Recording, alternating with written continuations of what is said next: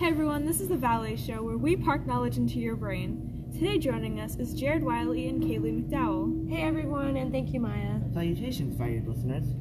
Our $1,000,000 question today is, should President Andrew Jackson remain on the $20 bill? We will now have our guests state their viewpoints with their opening statements. Jared? It is my personal belief that Andrew Jackson was a great president with numerous achievements.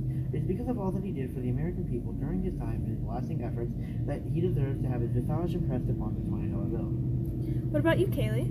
That's good and all, but I do not believe that you've analyzed the entire situation. Yes, he did many great things, but did you ever think of the mistakes and maybe the wrongdoings that got him to where he did? Take the Trail of Tears, for example. Because many Indian tribes refused to leave, President Jackson forced them to move west, despite him not having any relation with the land other than his own profit. Things like this are the reasons why I feel that his portrait should not remain on the $20 bill. Thank you both for your input. Now let's get into more detail about his presidency. Let's start with, do you think President Andrew Jackson was a good president? If you take a minute to look over every good and bad thing, don't you think the mistakes he made outweigh the good he did? On USHistory.com, it suggested that the Jacksonian era was just another American Revolution. I think they are accurate in the sense that Jackson angered many people with his actions even before he was president, and I feel strongly that most people have decided to push away my side of the argument to recognize him as, quote, the king. As I can concede that the man had made some mistake, which is a common occurrence, especially for men, he still has many achievements that can be attributed to his name. One of these many achievements is the founding of the modern Democratic Party. This resulted in a more democratic American government. He was heavily opposed to government spending on private sources. This entails him not endorsing spending on businesses that could be harmful to the American populace and spending on the banks. Both of your answers sound very intelligent and reasonable. What are some pieces of compelling evidence for the risky decisions that Jackson made as a president?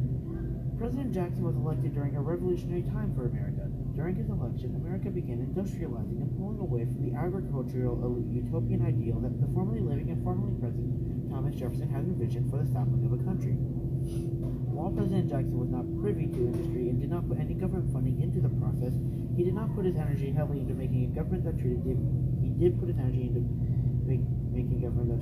people better. You talk about the energy he put into the making of this country, but he did not put enough energy into the decisions he made to try and help the country. Do you really think that the energy put forth is the most important aspect of being a president? Because I sure don't. The decisions he made were good at times, but the way he went about them hurt the country more than it did it any good. Let's talk about the spoils system. Jackson thought it would be better for the people to create a rotation in government officials so they could stay more connected to the people. But in the end, this plan ended in corruption. He still thought that he did the right thing because he knew he was only helping himself by doing so. He just used, quote, the people as an excuse to get more powerful people on his side. Energy is very important in my opinion. Energy is a very strange source that barely anyone knows how to manage properly, and having the will to put your efforts into something bigger than yourself is most certainly an amazing occurrence, at least in my opinion. You already had your time, please be more respectful. So after stating this, it made me remember, Kaylee, that you'd mentioned in the Trail of Tears right off the bat in your opening statement. I'm interested to hear your opinion on a specific question regarding that. Was the Trail of Tears really Jackson's fault, given he wasn't president when it occurred? Wow, that is a good question, Maya, so thank you. I feel that the Trail of Tears was his fault. It doesn't matter if he was president or not when it occurred. He made it happen. It was his actions that he performed, whether he admitted it or not. Of my knowledge of this topic, it was clearly stated that the Indians or Native Americans suffered from his actions. Many people pro-Jackson, including himself, called it a relocation, but that was just sugar-coated from the truth. The truth was that these tribes had suffered and had been forced from their homes just because Jackson did not want them on that land anymore.